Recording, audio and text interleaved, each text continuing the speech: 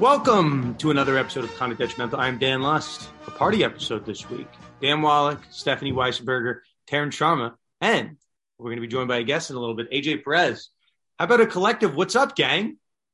What's up, gang? What's up, gang? So, Dan, our first episode back since you have now stepped foot back on U.S. soil. How's it feel? Yeah, it feels like the ending of Midnight Express. I don't know if any of you guys saw that movie, escaping from like a Turkish prison. Well, it wasn't that severe, but my flight back from Russia directly to it wasn't even direct. It was 3 days, 2 nights, 2 hotel rooms, 3 airports. I ultimately made it all the way back, but it took a lot out of me, and it really wasn't until yesterday or the day before that I got my bearings back. So it's good to be home. And I'll be here for a while, so looking forward to reacquainting myself with the apartment and the beach, and just normal time zones. How about that, Dan? What we're going to do this episode, we're going to really focus in on one topic. And Steph, we're going to give you a lot of credit here. Friend of the show who's going to join us a little bit, AJ Perez at Front Office Sports, broke a story, which we're going to get into all the details with him. But the gist of the story is that the House Oversight Committee, while looking into the Washington Commanders, basically heard some testimony, found some evidence of potential Washington cooking the books. And then, the question started popping up on Twitter. Will this require Dan Snyder to sell his team? So what Stephanie did is basically took a thread from all the little trinkets and nuggets over time that we've heard on Washington and put it together in a thread that really took off. So Steph, you did an appearance, on the radio shows. I saw in your replies, people trying to get you on their podcast.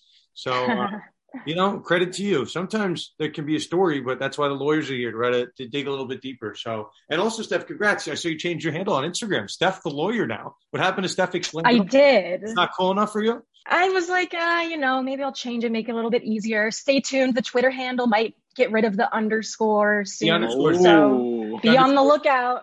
Listen, if Weissenberger wasn't hard enough to spell, you throw an underscore at the end. It's problematic. And I know you've told me, there's another S Weissenberger. No, there's not. That's not a real thing. You just made that up. Well, Twitter wouldn't let me use it without the underscore. So who knows? Maybe I'll become Steph the lawyer on Twitter in addition to Instagram. You guys will laugh. This is a true story. So on Facebook, I grew up as Danny, which maybe you guys didn't know. So as I grew older, I want to be Dan, right? I want to be known as Dan. So I went to Facebook and I tried to change my name from Danny Lust to Dan Lust. And it goes, you cannot do that. Your name involves pornographic words. You can't change that. And I'm like, you can keep that word. That word's going to stay the same. It's the first name that needs to be changed. Mark, if you're listening. Yeah, listen, I just want to change my first name. It shouldn't be that big of a deal. But we're going to have AJ on. Steph, we're going to put you on the panel. I guess before we do that, let's just we'll hit some business. Themis Barview sponsored the UVA softball tournament. And Hunter Bedard was on our podcast a couple weeks back. He was saying that Florida's going to run stuff. They're going to go back to back. They're going to be the first softball dynasty, if that exists. Didn't go so well for Florida. Didn't go so well for our friend Hunter. I think they lost the first 2 games. Let's just say they were not the championship. And then I started digging around. I'm like, who won? I know Florida didn't. And then somebody sent me the Obama meme. Taryn, I feel like you'll know this. When Obama gives the medal to himself? Yeah. The winner of the UVA softball tournament was UVA. Not once, not twice. My understanding is that they won both the men's side and they won the co-rec side. So maybe we should investigate. Maybe there's a sports law controversy in there. How does a team that hosts the tournament win both legs of the tournament? Maybe they're picking the refs. Maybe they're deciding which tree is a home run, which is a foul ball. Maybe there's something here, team. Dan, it's almost like Dan Snyder hiring someone to investigate his own organization. Would you look at that? Except we are independent. We are no Beth Wilkinson over here, okay? We will do this the right way. But again, shout out to Themis. Those guys sponsored it. I said, I'm going to be there in person next year. So maybe Conduct, we're sponsoring the New York Law School Sports Law Symposium. So maybe we'll sponsor a team in some way, shape, or form. Okay, let us get into the interview with AJ. Yeah, we'll take it from there. So AJ, people will know, is a sports reporter at Front Office Sports. He's been on with us a number of times. And wouldn't you know, friend of the show, broke the biggest story in the NFL in the past week. So without further ado, we will turn it over to AJ Perez. AJ, welcome to Conduct Detrimental. Quite the story you broke, my friend. Yeah, thanks for having me. So little shake and bake action. You broke the story during the Final Four. You had a story trend that had nothing to do with college basketball while the Final Four was going on during the Duke-UNC game.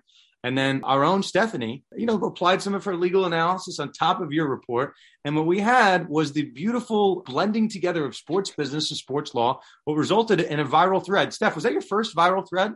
Cleveland Guardians was up there when I made a thread on that one, but I mean, this one definitely surpassed. I just reached the over 1,000 likes. So. Wow. All right.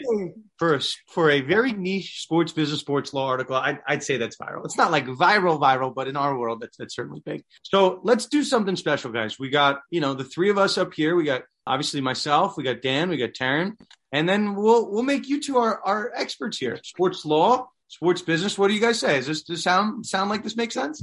Well, let's do it. Sounds like a plan. Okay, so I think only logical. AJ, you set off this firestorm. So the report that you broke was an interesting one. We were having a lot of fun with it. Dan Snyder, we made the joke for years, sports law bingo to a certain extent. This was not one that I saw on my bingo card. Maybe someone else had it. But, the House Oversight Committee, we've mentioned a couple times on this podcast, has been investigating, really poking around the whole organization. But their main premise was really looking for sexual harassment, toxic workplace, sexual assault. And it seems like during the process of this investigation, what they stumbled onto was potentially evidence of Washington cooking the books.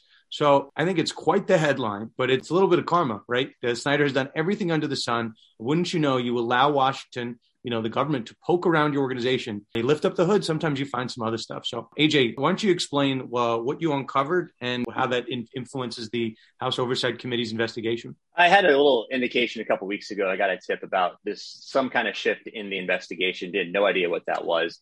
And these oversight committees do not share information with us unless they want to. And, but I started knocking on doors. I actually literally knocked on doors 2 weeks ago on Capitol Hill, the 3 House office buildings. I went around to pretty much every member, both on the GOP and the Democratic side, which is running this, which runs the House and runs this committee. And just to make them, just let them know that I was onto something. And this was days before I went down to West Palm Beach for the owners meetings. So by the time I got down to West Palm Beach, I had pretty much a strong indication that it was something financial. And I actually looped in a couple of the team executives about that, about that whole, possibility that they're shifting. I had a couple sources by Tuesday, and then a leak source tells me while I was down there that they had known about this. I had no idea what this was, but it was something financial. And then, fast forward to Thursday, I get back. A day after I get back, we published a story.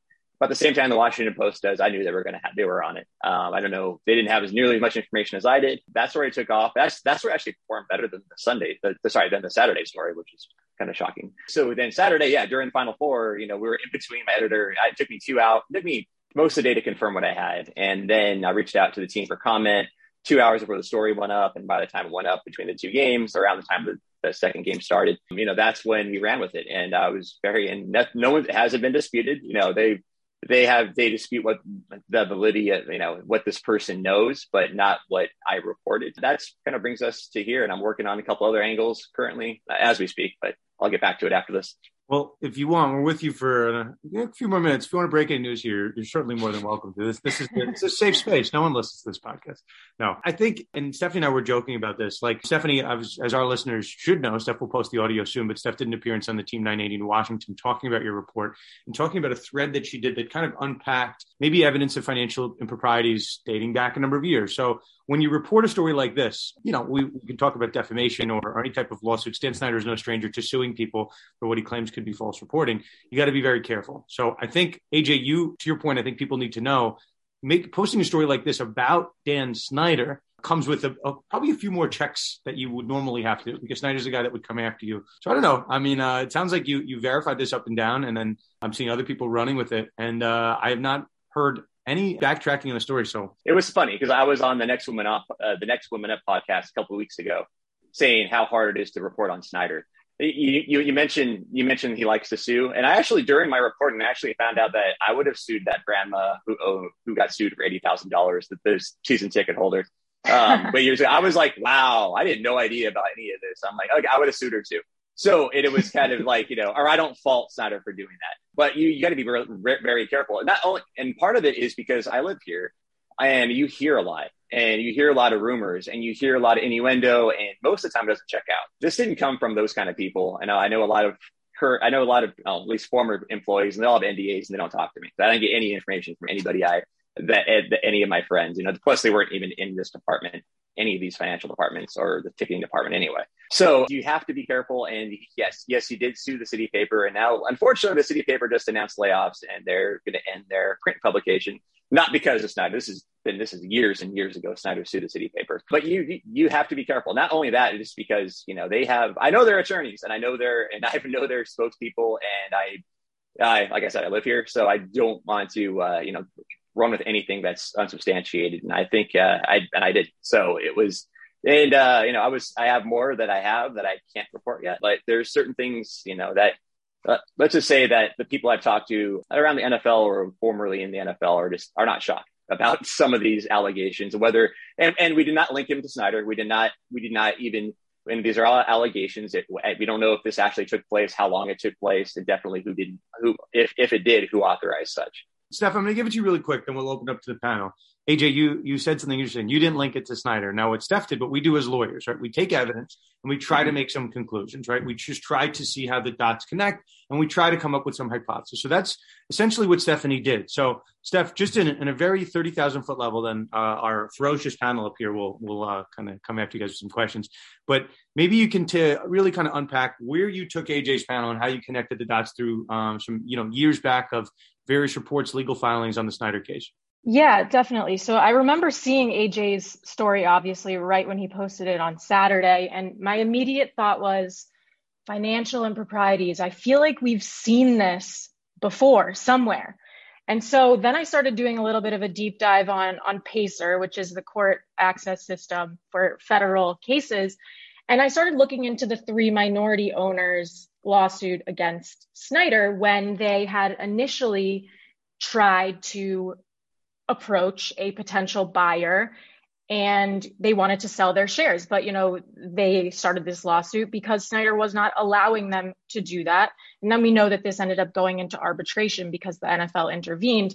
But I was just immediately thinking, there was something there that we'd already seen. And it was definitely that one text message from John Moog, who was the 3 minority owners' financial consultant throughout the entire sale process, where he essentially threatened Snyder and said, I know something that you probably don't want people to find out. And if you continue on this path, you continue playing this game, I will reveal it because you can play this game too. And so I just started connecting the dots in that sense, in terms of these minority owners didn't receive their annual dividends right before they started, approaching buyers about selling their shares. And then you pair that with this text message from a financial consultant.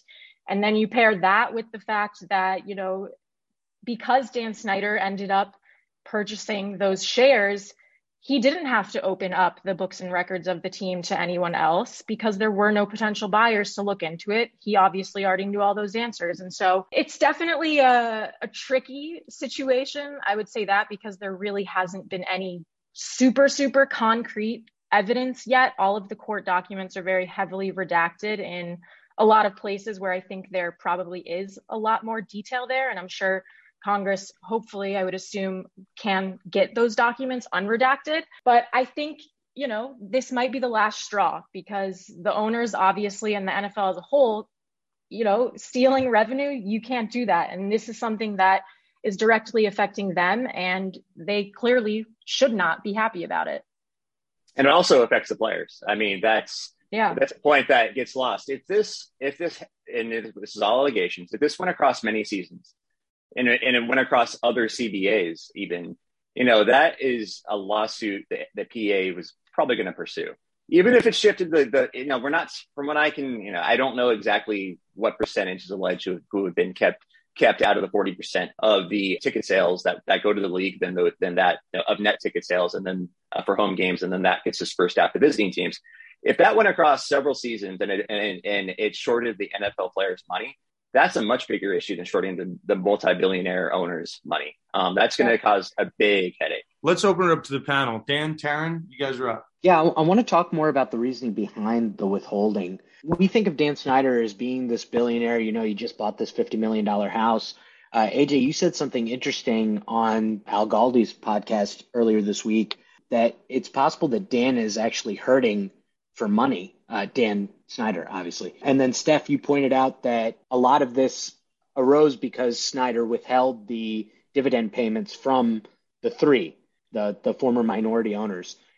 How legitimate or how realistic do you think it is that Dan Snyder is just kind of like house poor, that he is hurting for money and is skimming from the franchise in order to pay other expenses?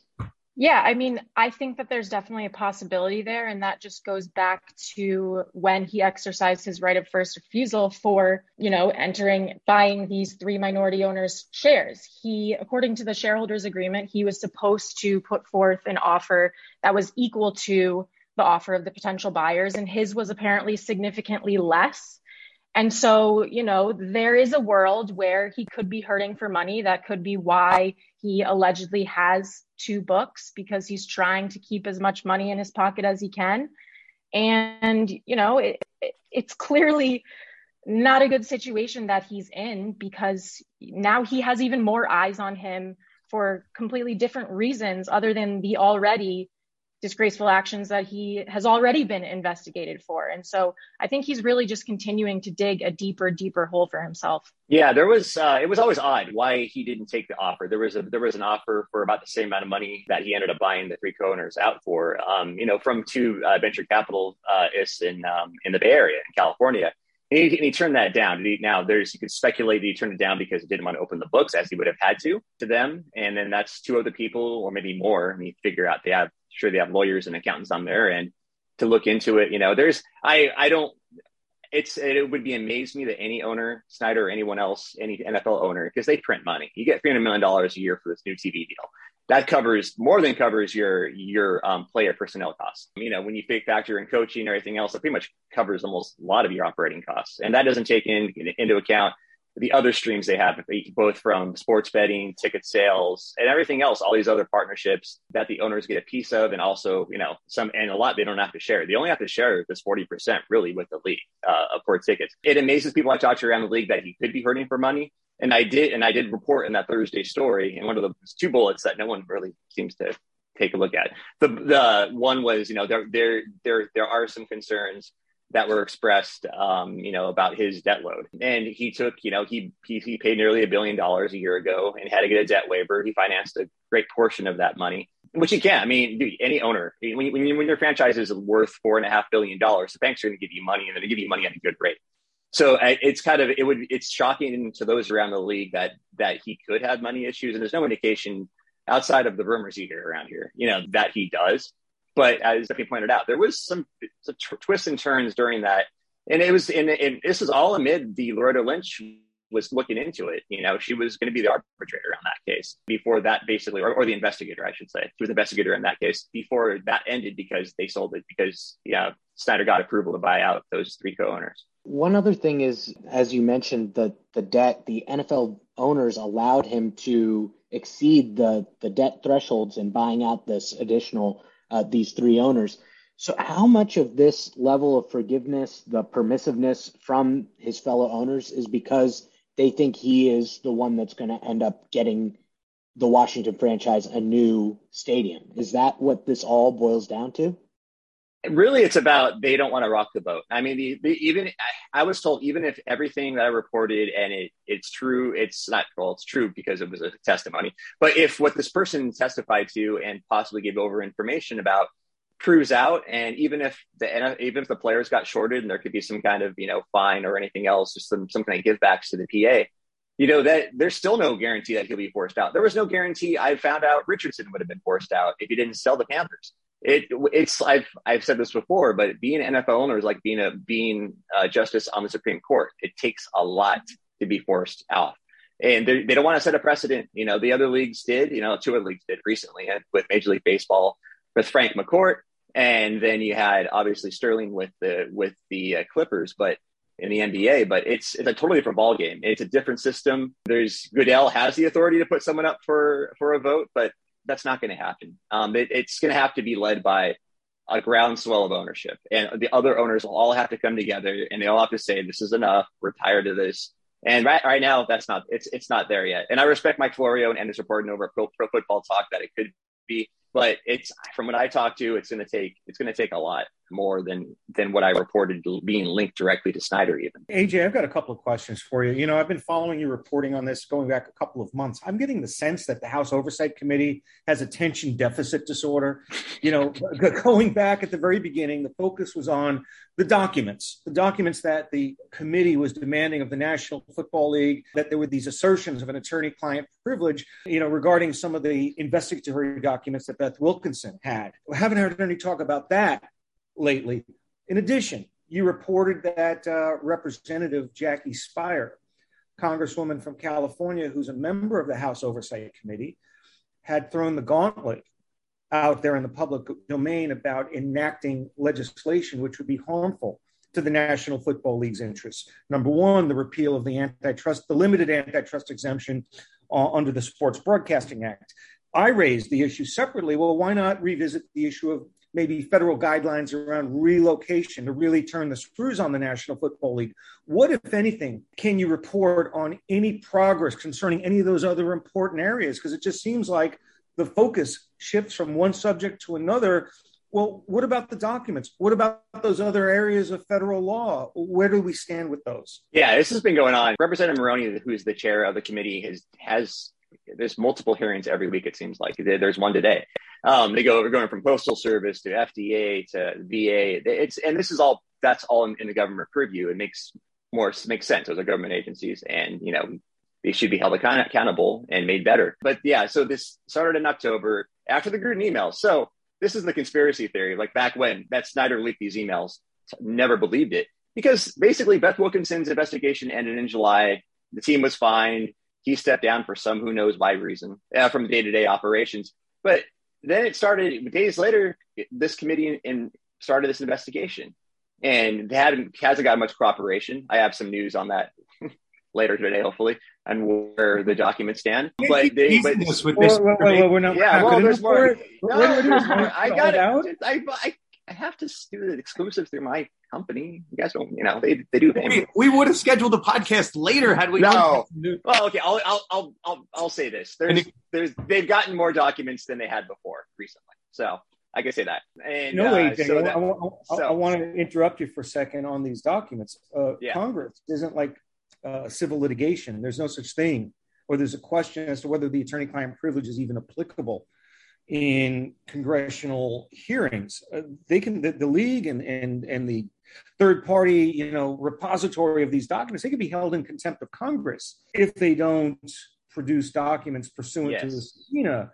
So has there even been a document subpoena propounded? No, we have no indication that subpoenas have gone out for documents or to compel anybody to testify at this point. That in my story last week, I reported strongly being considered, and it looks like they're headed that direction. But as of right now, there's no indication that they've used it. They've gotten these documents from this latest documents, and I don't even know what. They're still going through it. I'm hearing. I don't know how many thousands of pages were sent over, but you know, but those were documents were given over voluntarily. I would say voluntarily because they've been fighting for them since October. But they got some more information in recently. How about the antitrust exemption repeal? Where does Representative Speier and where do the other committee members stand with respect to possible legislative repercussions? Yeah, Jackie Speier was actually told me, she was basically, you know, it's outdated. They should change it. They don't need this antitrust. You know, it was given to them so they could basically organize, the owners can come together and have one TV deal for the entire league. So that's kind of how that came about in the 60s. And obviously the TV landscape's changed. Like, well, they're streaming now. They don't need this anymore, you know, kind of thing. But somebody has to introduce a bill. Is anyone going to introduce a bill? That's the whole thing. Well, they always use the antitrust as a threat. They never ever seem serious to actually change it. And you know, we're in a war right now. There's a war in Ukraine right now. There's a lot of things going on. We have high inflation. So there's a lot of blowback. I mean, even amongst former Democratic members of this committee I've talked to are like, why are they on this right now? Like, what's the end game? It looks like they're singling out Snyder. And this is somebody who is not friendly with Snyder. Like, it looks like they're singling out. They're worried, like, then if this, and also the clock is ticking. If this House changes to the GOP side in the next election, this investigation's over. So the clock's ticking there. Whether they have to do a subpoena hearing, whatever. Yeah, Jackie Speier said she expects a hearing and to get able to testify. But until I think the next should have dropped would be the knowledge of that subpoenas have gone out. And I know people, this is all secondhand, who are almost welcoming the subpoenas because there's so much NDAs all over the place in this story. And it makes it hard to report. And that's why they exist, I think. But there's definitely, there's questions of how long, not how serious, because they're taking this seriously, but it's a large committee, but they have some things going. You mentioned the attention, maybe some ADD going on, but as somebody who has it, I can understand that. But by the way, I think I have it. I didn't mean anything. No. Oh, no. I use the words. It's fine. So it's kind of. So it's like, she has so much, the committee has so much stuff going on at once. And this is just one of them. And you could argue it's among the least, for the nation, it's probably the least worrisome when it comes to when you're thinking about other government agencies who may not be operating correctly, that which is their purview. But it's, people I've talked to, even former Democrats who are around the committee are worried that if it changes, what if this committee starts going after one person, like they seem to be going after Dan Snyder? That sets a bad precedent that especially in this climate we have. And if you watch the roundtable, it was partisan, very partisan. This is not the bipartisan hearings under that the same committee did for the baseball steroid era. Where there was actually a serious threat to antitrust at that point. I think that was serious, and I think Tom Davis and Henry Waxman, the head of the committees, Republican and Democrat, worked together on that. There's no cooperation this time. It may be illegal, AJ, because the legislative committee or the House Oversight Committee's purview and investigative powers are limited to lawmaking, right? To review and consider prospective laws going forward. What they're not allowed to do is to take on a law enforcement function and target individuals and investigate individuals. And it really seems that this committee's work straddles that line. And one possible line of attack for Dan Snyder and the National Football League is that this is really not about, prospective lawmaking around the validity of NDAs. This is really a targeted investigation, selectively singling out somebody that is viewed as a bad actor. And that might go beyond this committee's constitutional authority. So that could be one of the reasons why there's a lot of talk and not necessarily a lot of action behind it. Yeah, and the motivations of the committee is, there's always theories about why they got going on this, besides the media exposure that was created with the Gruden emails. So, Steph, let me jump back to you quick, and then I want to make sure we don't lose sight of this, right? Snyder's story is one piece of a larger puzzle. And AJ, you pointed out, Mike Florio has some, I don't know if it's reporting or just his hunches that this is going to be the straw that breaks the camel's back. Snyder, we've been to this well before, whether he's going to be forced to sell the team. One thing that we haven't mentioned on this Zoom are reports that Dan Snyder has really been away from the team, away from the front office for, I don't know, I think it's about a year. So not my reporting, AJ, I don't think yours, but my understanding is that maybe an off-the-record punishment coming out of the... That's what it seemed like, a double secret probation. It was... It's been so, I talked to Jerry Jones an hour before Goodell basically hinted at reinstatement in a news conference down there in West Palm Beach at the Breakers. And it was just like, it was like, what did he just say? I mean, part of his comment about needing to talk to Snyder now makes sense because the league at that point had known for at least a week or so about this testimony that was given. So needing to talk to Snyder part makes sense to me now. Didn't make sense to me at all that Tuesday. But it didn't make any sense because his people said it was to concentrate on the stadium. And, there was the league didn't, Beth Wilkinson didn't recommend him that we know of, didn't recommend of him to step down. There may have been other recommendations that why there wasn't a written report, but that could have impacted Snyder. Yeah, there was nothing public that he couldn't run the team, that he couldn't be around the team. And he's been in exit interviews. He's been talking to coaches this entire time since July, since Tanya, his wife, became the co-CEO and co-owner. He's had involvement, and he was never the most involved owner anyway. I mean, his early days, yes. When he took over the team the first probably 5-6 years, very, very hands-on. But over the last few, after he'd been criticized for being too hands-on, he let other people run it, and you could blame Dan Snyder for not putting the best people in those positions for sure. But you can't fault him for everything, all the crap that's gone on, not every single little thing over the last, 20, almost 23 years. A good portion of it is his fault. The biggest thing is the team sucks. The team doesn't win. So when the team doesn't win, you have your leash is so short among fans. They're going to come down on you for every little thing. If he took the team to the Super Bowl last season, if he took a team, won a Super Bowl during his 22 plus years, this would not probably be as big of a deal. They signed Albert Hainsworth once. That was a big deal. Oh yeah, that was great. Yeah, making him almost get heat stroke doing his drills there. Oh yeah, that was great. But there's just certain things you can't remove everything. You can't link everything to Dan Snyder, even though he is kind of he's a source for a lot of it. Yes, Steph, I'll give you this one. This is my last one on the. Maybe the next chapter of this saga. There was one of the former employees provided testimony that I think was maybe the impetus of this the new ticket story. There's also testimony that was provided about this kind of video coming out, this scantily clad cheerleader photo shoot video. So there are rumblings about defamation lawsuits being filed against the team. I don't know if you've seen this stuff, but I'm going to hand it to you. Do you think there's any? Dan Snyder's filed defamation suits before. I mean, do you see another one coming out of this testimony? Defamation as in against the employee who testified? I actually think it's defamation from the employee. So the employee, I think, is threatening to sue the organization. Yeah, Lisa Katz did threaten that basically, and the team was like, "Bring it on!" Basically, that's their response. So Steph, go for it.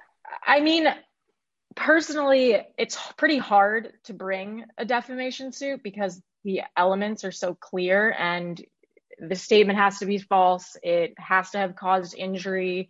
It has to be a statement of fact, which could be a big thing also. So, if what the team is saying is true, then clearly they can't bring a defamation suit because it would be factual. I mean, I don't think that they have a strong case in terms of defamation just based on the actual legal elements.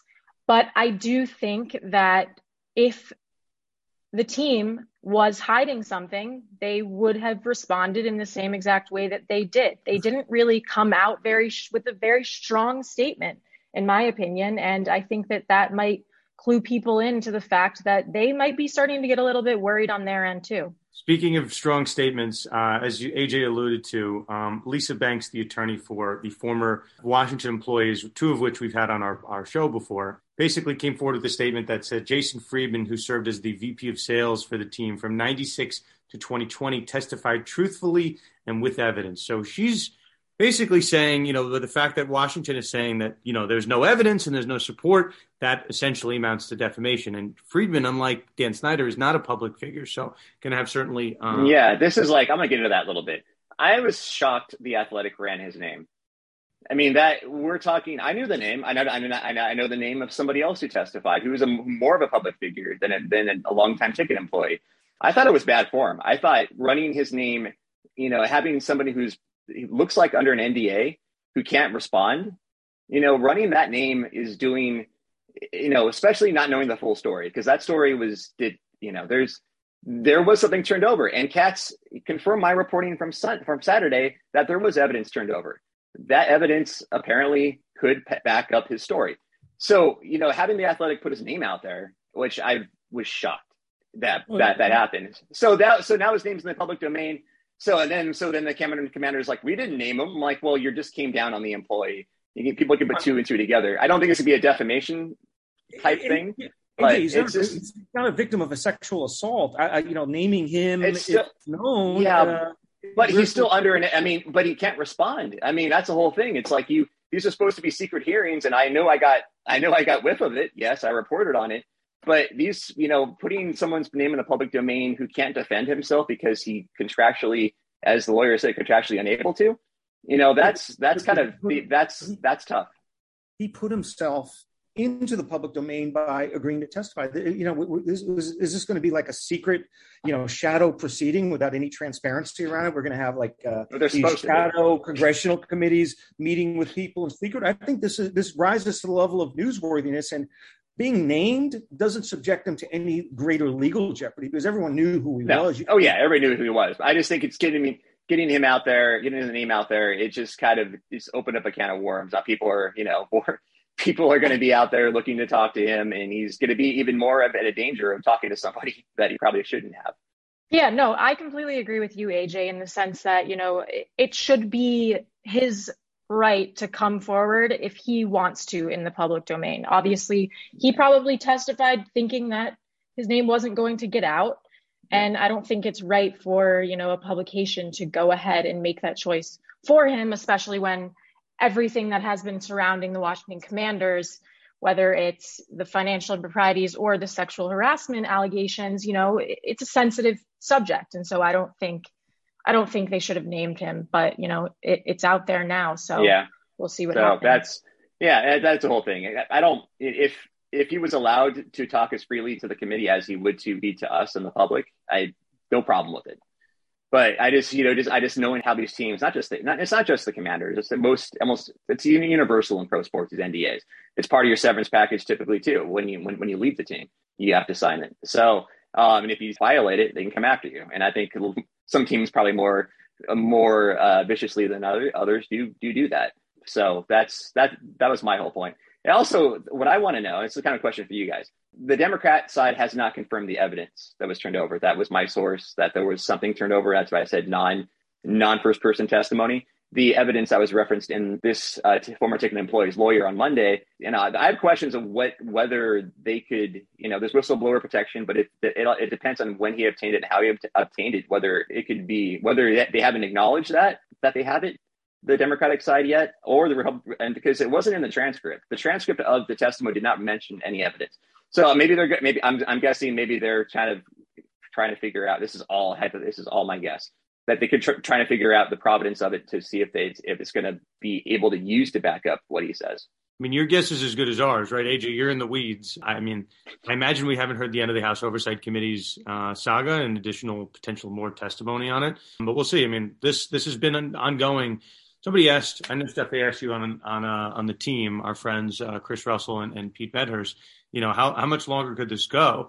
This has been going on. It's been going on at least before the Super Bowl. So I don't know. October now. It's been going on a long time. So that's what happens. And Dan alluded to it. There's a reason you don't want the government sniffing around in your stuff. So I don't know, AJ, to your point, I don't know when that would come out, but if there is evidence floating around out there, and now there's being public media reports referencing and statements referencing additional evidence, I'd be surprised if that doesn't see the light of day. It would be I think that would be. I don't know whether we'll get it or just it'll stay at the committee, but obviously I would love to see it. But that was just kind of like a reason why they and the Democratic side does not say much of anything. I got the statement before the Thursday story. That's pretty much all I got out of them for a couple months. To be clear, with the defamation stuff, just jumping back, we didn't name him is not necessarily like a dispositive defense. You don't necessarily need to name someone to be liable for that. It's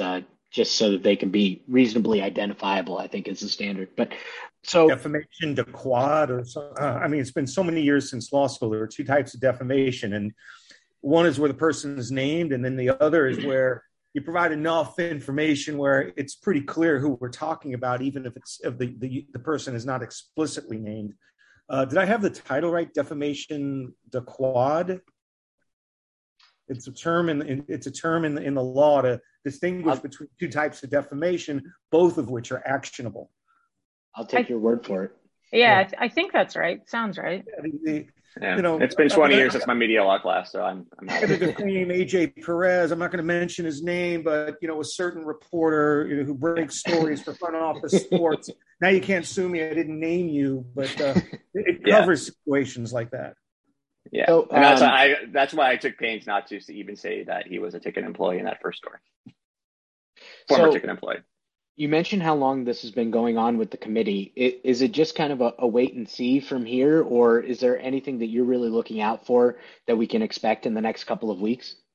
I think if they did get this document dumped, which I'm trying to verify, they're going to be going through that, and who knows what they received out of it. It looks like it's the largest document, cache of documents they've gotten since October when this all started. So it depends on what that shows, and I think if they believe what they were told by this former employee, and especially if he provided any kind of evidence to back that up, I would see subpoenas, outside of after these documents are gone through.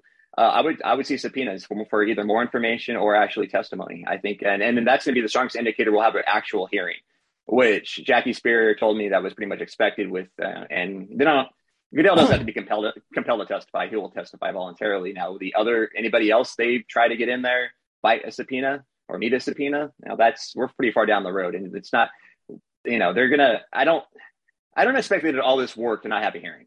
And you have to have the hearing before December because, or at least early January, because it'll probably have to be before the November election. Even I think they're going to have to, over the next 3 or 4 months, they're going to have to, move on this, or else it's been a waste of resources. And you can knock them for having a hearing, but if they worked how many hours and how many, over many hours over many, many weeks, months, and it doesn't come to a hearing, that was a wasted effort. And I think they're going to want to have some kind of finality of it. And it's going to be I almost said that. It's going to be a very contentious one, because the GOP side we saw is going to, from that statement Thursday and from the roundtable hearing, they are not playing around. They don't think this should be any part of the government oversight's committee's purview. The House should not be weighing in on a private entity like the NFL, or especially one team or one team owner. They don't see the benefit to the taxpayers. Now, whether that's motivated by politics, because Snyder is a big GOP donor, who knows? I'm not going to venture a guess there. I will note that though. AJ, Steph, thank you for being on the hot seat with us. But obviously more to come on this. We had a lot of Washington people looking at our feed, a lot of former employees. So obviously, we'll keep our eye on it. AJ, thank you for breaking the news here. And thank you for coming on, buddy. Thanks for having me. So that was AJ Perez. You can find him on social media at by AJ Perez. Great handle. AJ is certainly a wealth of information. Dan, let's start with you. What'd you think? Well, AJ is always a good interview. And the amazing thing about him is he breaks stories, no matter who he works for. USA Today, Front Office Sports, he has this knack for sort of getting behind the doors, so to speak, and get the kind of information that no one else is able to break. But I'm a little bit concerned here. This investigation seems to lack focus. It moves from one topic to another, and I don't know. I'm a little skeptical as to whether, I don't care what kind of money problems he has. I don't think any one of us wouldn't trade places with Dan Snyder financially in like 2 seconds flat. And the notion that he would be skimming money from his fellow owners on nothing more than sort of a lower level employee of the football team without any kind of documentation, I'm not quite ready to assume facts not in evidence. I find this to be incredibly difficult to believe. But on a larger scale, the seemingly all over the map focus of the House Oversight Committee, they just seem to be chasing breadcrumbs and not honing in on the real issue of sexual harassment and the notion of these NDAs, which was the purpose why this committee was formed and the purpose of this investigation. They seem to be just going after Dan Snyder and not staying with the issue at hand, which is sexual harassment in the workplace. And that is a major red flag as far as I'm concerned, because it shows that maybe they don't have anything and they're going to win. They're trying to win the headline and not necessarily do any meaningful investigation. Because if I was on that committee, you better believe that subpoenas would be propounded, and I'd be lighting a fire under some of these witnesses, the National Football League, Dan Snyder. There would be people hauled before my committee. None of that has happened yet, and that to me is inexplicable. Well, hashtag release the emails. Let's not forget how we got started in this. So it said if someone's going to get the emails, it's going to be the House Oversight Committee. It's going to be the government. Yeah. As far as I know, the emails have not been released. So to your point, 100%, the messaging, right, is that, maybe they're filibustering, they're buying time, but I don't think that pint of blood that we expected the government to get, maybe there's a reading that they're, no stone unturned. They're looking at all these different avenues. But to your point, like the emails, that's where we got started with this whole nonsense, those thousands of pages of emails. So, yeah, I mean, we'll see. I mean, I'm a glass half full guy. I'm a cautiously optimistic guy. But, it's like, Dan, at my house, we have a fireplace. My first time messing around with fires. There's still embers in the fire. This thing's still going. It's not out yet, but it's not as hot as it was. But we're not too far away from you and I covering the St. Louis, Missouri story and being sort of adopted Missourians. You got to show me. the show me state. And the House Oversight Committee has had this on such a long fuse that I'm beginning to wonder whether they're going to ever get anything accomplished. Steph, Taryn, you guys both at one point, I'm not going to hold it to it now, but at one point you were both Washington football fans. What is the word on the street? Is this going to be the time that he's out? I mean, like, we didn't make the Brian Flores comparison. Stephen Ross is alleged to have bribed to the head coach to lose games. People are like, oh, maybe Stephen Ross is going to lose his team. But I'm like, I don't know. And Mike Florio said it. I know AJ hit on it. Like, I don't know if it's true, if established. Certainly bribing a coach to lose games should result in the sale of your team. But stealing money from other owners, I think, if established, right? That's another one that's seems to be a home run. What's the word in Washington? Well, first I want to clarify, saying that I was ever a fan of the Washington football team / Redskins / now Commanders. Let's use that term lightly, fan. Can't exactly say I was a fan, but I can say that I have never been a fan of Snyder. So what does that mean? You've been on the podcast and acknowledged that you've been a fan of the franchise. No, I've always said that I never liked them. No, that's false. No, I'm not sure if we ever said that she was a fan, but she's from Maryland. I think we assumed that. I definitely grew up rooting for the Redskins. Like, Sean Taylor was my favorite player. I loved them. So Steph, hold on. We're not letting Steph off the hook here. Are you lying then, or are you lying now? Something's happening. Do you forget, Taryn, my plan about the egging? How could you forget that? Yeah, but you have a love. That's actually why he bought the $50 million house, the new house, so that we wouldn't know where to go. Well, that's because he put like a 100-yard moat in front of it, so no one's going to throw an egg 100 yards unless you're at the combine. Okay, so I guess Taryn, stuff. There's not much to say here. I think we've hit this a bunch. Actually, no, Taryn. I came away from our conversation with AJ feeling like less optimistic that there was going to be any change. I'm just very convinced that there's nothing that's going to tip the scales for the other owners. They're willing to overlook almost everything that this guy does because, I guess they're pursuing the new stadium, but really what it is, like AJ said, they don't want to set a bar. Whatever it is, they don't want to set something that they're going to be held to. Currently, there's no standard. They police themselves, and very loosely, I might add. The guy who's in charge of policing them, they employ him. So there's almost no repercussions for any of the things that they do. And I just don't think that they're going to all of a sudden gain some sort of conscience where they're setting one for themselves. So I don't think he's going anywhere. I'll be pleasantly surprised if he does, but I don't see it happening. And I bet that they're going to get a bunch of public money to build a stadium for a team that everyone is really sick of. Well, ever begin to think that maybe Dan Snyder has a lot of dirt on all the other owners? That might be it. I mean, that he has the ultimate insurance policy. 20 years of NFL meetings. And if they try to get rid of him, he's going to set the house on fire. Look what he does to all of his former partners. A former partner becomes a future defendant. That's why he's still there, because that's where he could do the least amount of harm to the National Football League.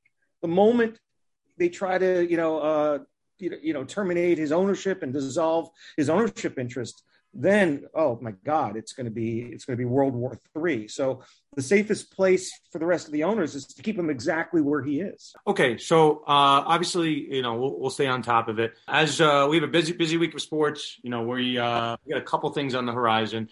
So my favorite segment, what to watch for. I will start us off. But before I do, let us remind everyone this podcast is sponsored by Underdog Fantasy. So they have some Masters picks, which I think we're going to get into a little bit. They have some baseball picks. They have a baseball battle royal, which is basically enter in for $5, and then it's like best man wins. So baseball opening day is around the corner, which I know, Taryn, you're going to hit. But Underdog Fantasy, I was watching, I was away for work this past week in Colorado, and I was watching NFL Network, and it was one of the primetime spots on Good Morning Football. And they go, we'll be right back or something. They go to commercial break. And the first commercial is like Underdog Fantasy. And I'm like, whoa, Underdog Fantasy, NFL Network, conduct detrimental. We're right there. We're neck and neck. We're just right there. Peter Schrager. Like it's just like we're basically in the conversation. So Underdog Fantasy, you want to check it out, use our promo code Conduct, they'll hook you up. And I'm thinking as a group, like we had some fun with March Madness. We'll have the winner on, Kevin Darby over at Ford, and we'll have him on soon enough. But I think that was fun. Maybe we'll do some pools with Underdogs, some baseball, some Masters. But that said, let us jump into what to watch for. Taryn, I alluded to it. Baseball opening days this week. How you feeling? Well, Dan, I had a rough last weekend because of the Final Four. So really, I've been. Want to talk about it? Nope, don't want to talk about it at all. Never want to talk about it again. Were you rooting for Villanova? Never want to talk about it again. And, oh, dude. Yeah, Got it. Yeah. At least Steph was happy because of the women's Final Four. The South Carolina women were fantastic. Yeah. But Emily was very dejected because she had UConn, so everyone's now unhappy. Except for me. Except for me. Go Gamecocks. Okay, go ahead. Yeah, no. So I've been needing baseball, and I decided to treat myself for graduation. I got season tickets for the Twins. It's the first time that I've ever had season tickets for anything. But when they signed Correa, and in light of my impending graduation, hopefully, that I decided that I was going to go to a bunch of baseball games while studying for the bar. So we've got opening day. It just got pushed back. It'll be on Friday now. Really, really excited. Hope springs eternal. Baseball. It's like the most romantic sport, and it's going to be back this week. And I'm so excited to have just like 8 months of this. So, Steph, baseball is starting up. Basketball is winding down the end of the regular season. As you know, I like to throw some futures bets all around. I have a nice ticket, speaking of sports betting, on the Phoenix Suns to win the NBA championship. I'm feeling pretty good about it. I might be hitting the ripcord early on the Suns if I'm not feeling it. But right now I got a good ticket. So I know I have a feeling you like a certain team in the Eastern Conference, though? You could say that. The Milwaukee Bucks officially clinched a playoff berth in the Eastern Conference. So, this will be the sixth straight postseason appearance for the defending champions, Giannis, the Greek freak. I am expecting lots of 40-plus point games out of him. Unfortunately, I also did a futures bet for the Warriors at the beginning of the season, and with Steph Curry out now, that is not looking too good for me. So I wish I had the Bucks on that, but rooting for them going forward, and also looking forward to the Masters coming up. That's one of my favorite times. So we'll see what happens. Dan, what do we got on the legislative end? It's not really legislative. It's kind of on the executive branch of the New York State government. We're waiting for the New York State budget to be finalized. That has two repercussions in sports gambling as well as in the National Football League. The state budget was due last Friday, April 1st. They're going to finalize it within the next 24 hours, and we will find out by the end of the day, Thursday, I would think, whether the Buffalo Bills are going to receive any public monies from New York State. On our prior episode, we mentioned that there was an earmark of $850 million in the state budget, or the proposed state budget, to go to the Bills, $600 million from New York State, $250 million locally from Erie County. And it looks like that money is going to remain in the budget, and that Governor Hochul has, sort of prevailed on that issue, despite all the pushback from the New York Post and lawmakers from the southern part of the state. So it looks like the Bills are going to stay put in Buffalo if this budget item goes through, and they get $850 million, which would mean that the Bills and the NFL are going to be responsible for $550 million on a $1.4 billion overall stadium. And importantly, all cost overruns are going to be on the watch of the Buffalo Bills. So the top line dollar amount from the state, it's going to be $600 million, which I think is somewhat within reason with what the Tennessee Titans are going to go through. So that's issue number one. And then the second issue is waiting to see whether the budget will include any provision to increase the number of online sports betting licenses, as well as 3 new New York City casinos. And it's going to be a split verdict. My sources and the reporting on this issue suggest that online sports betting is going to remain intact, no changes, but the city of New York will be getting 3 casinos to be selected and cited before the end of the calendar year 2023. And that's a really big deal for the city of New York, which has no casinos at the moment. And we're talking about license fees of $1 billion per casino. So that's going to inject immediately $3 billion in the New York State budget, not to mention all the tax revenue associated with casino gambling. So that's a really big story in the world of gaming. Let us hope you're right. The one thing we did not hit on, we hit on Masters. We hit on new bills coming down in New York, maybe some new casinos, baseball.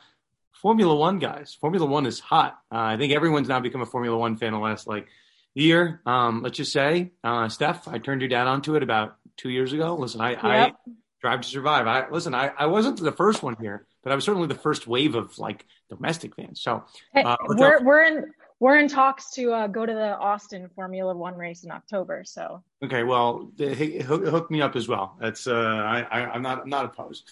Well, let's see. Melbourne Grand Prix this weekend. I know Austin, Miami, Las Vegas announced a race. So maybe at some point we've had a couple people reach out and this is not a joke.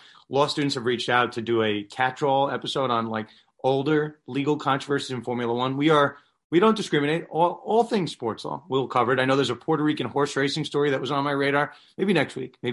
But yeah, I think guys, I think we can put this episode in the books. We got a lot of moving parts here. We got a lot of different topics. Yeah, so let's do it. New York Law School is having their sports law symposium Thursday and Friday. I'm going to be there in person.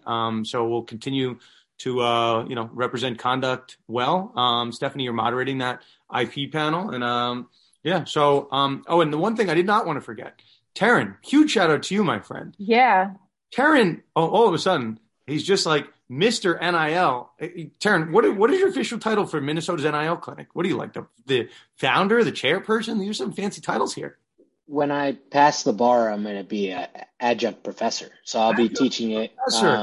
Yeah, it's really exciting. We're launching this sports and NIL clinic. It's for we're targeting college students that are involved in everything, anyone that can take advantage of those publicity rights. But I have a feeling that a lot of those will be student athletes. But this is really exciting. It's a launching pad for our sports law program, something that we haven't really had to this point.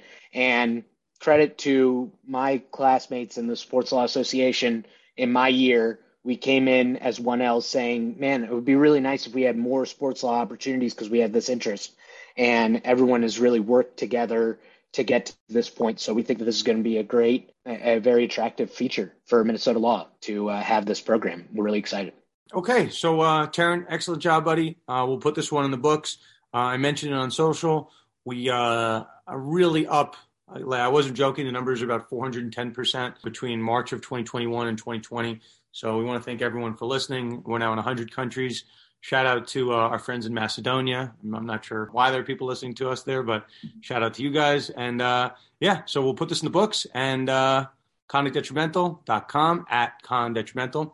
And we'll see everyone next time on another episode of Conduct Detrimental.